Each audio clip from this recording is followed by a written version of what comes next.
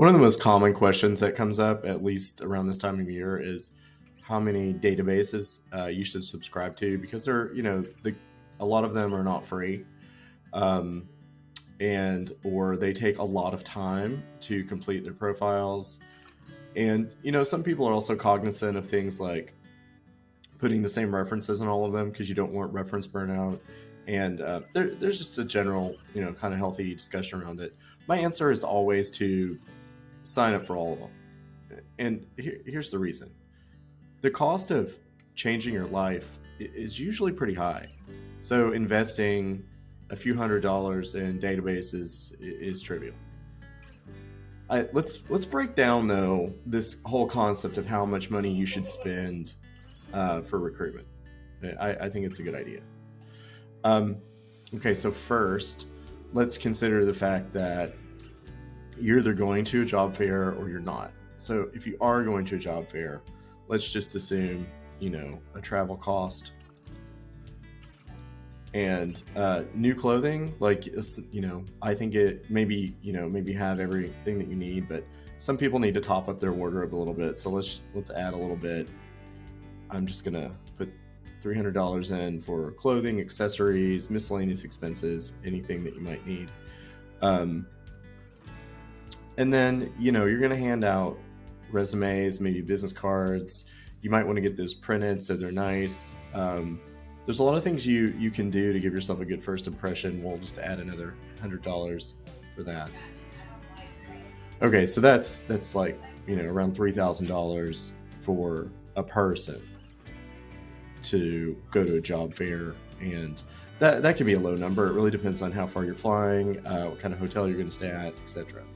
I base that number, though, on people that I know and I've known for a long time who've gone to multiple job fairs. They told me they routinely spend anywhere from $2,500 to $4,000 on job fairs. So I just have to trust that.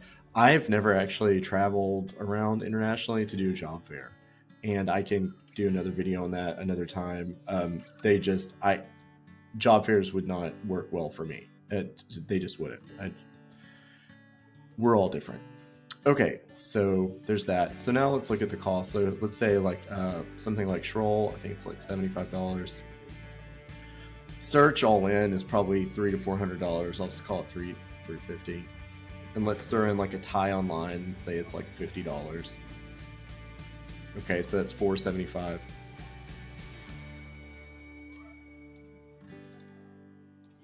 All right, so I'm at $3,375. All right. Now, is that a lot of money? It seems like a lot of money, but it's not really, because first off, this isn't a check that you write. These are costs that are spread out. So let's say that you're starting to think about looking for a job, then maybe in June or July, you want to do the low-hanging fruit maybe. So you could do Schroll and you could do something like Tie and get those set up.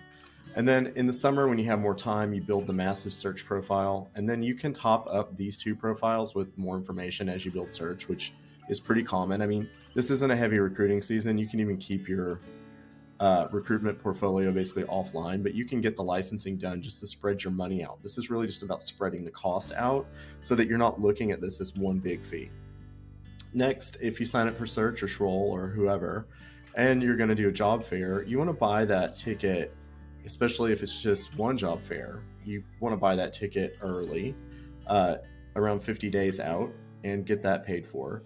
And then the clothing and the accessories you buy towards the beginning of the job fair. So you're spending this early, you're spending this next, and then you're spending this. So you're spreading the cost out over multiple paychecks, multiple revenue sources, whatever. You're not really gonna see this cost. It's very small if you spread it out. It's only big if you look at it as a one-time fee. I could even make the argument that you can afford all three of these by just, having a month where you don't go out, don't go to brunch, and just don't really socialize. Just stay home for a month, and you've covered all those costs. So that's an argument that can be made, and it's worth it. I mean, the data that you get from these places is all different. And I've looked at all of them, and the data The job, people are like, oh, but it's the same jobs. First off, it seems like the same jobs, but a lot of schools put different jobs on different websites. So they might have like 10 jobs available on search, and 5 of those will be exactly the same as Schroll. But then another 5 will be slightly different. Then there are retained searches for people who might want to be middle school principals, heads of school, deputy heads of school, director of technology, coordinators.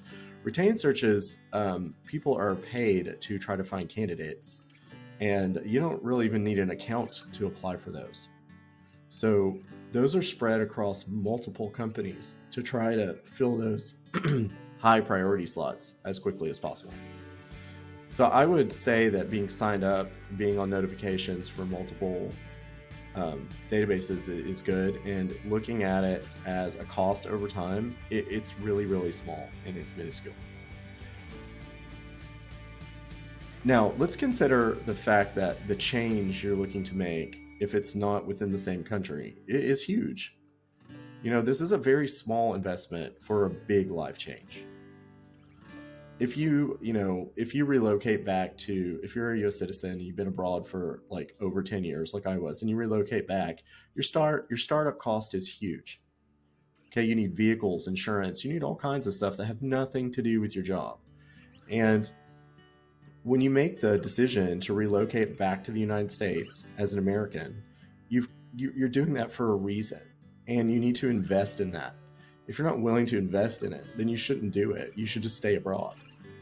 It just doesn't make any sense. If you move back to the US and let's say your family's in Indiana and you want to work in Indiana, or maybe you want to be like close to Indianapolis, and then you're mad because you have to spend, $15,000 or $20,000 on a vehicle or finance a vehicle.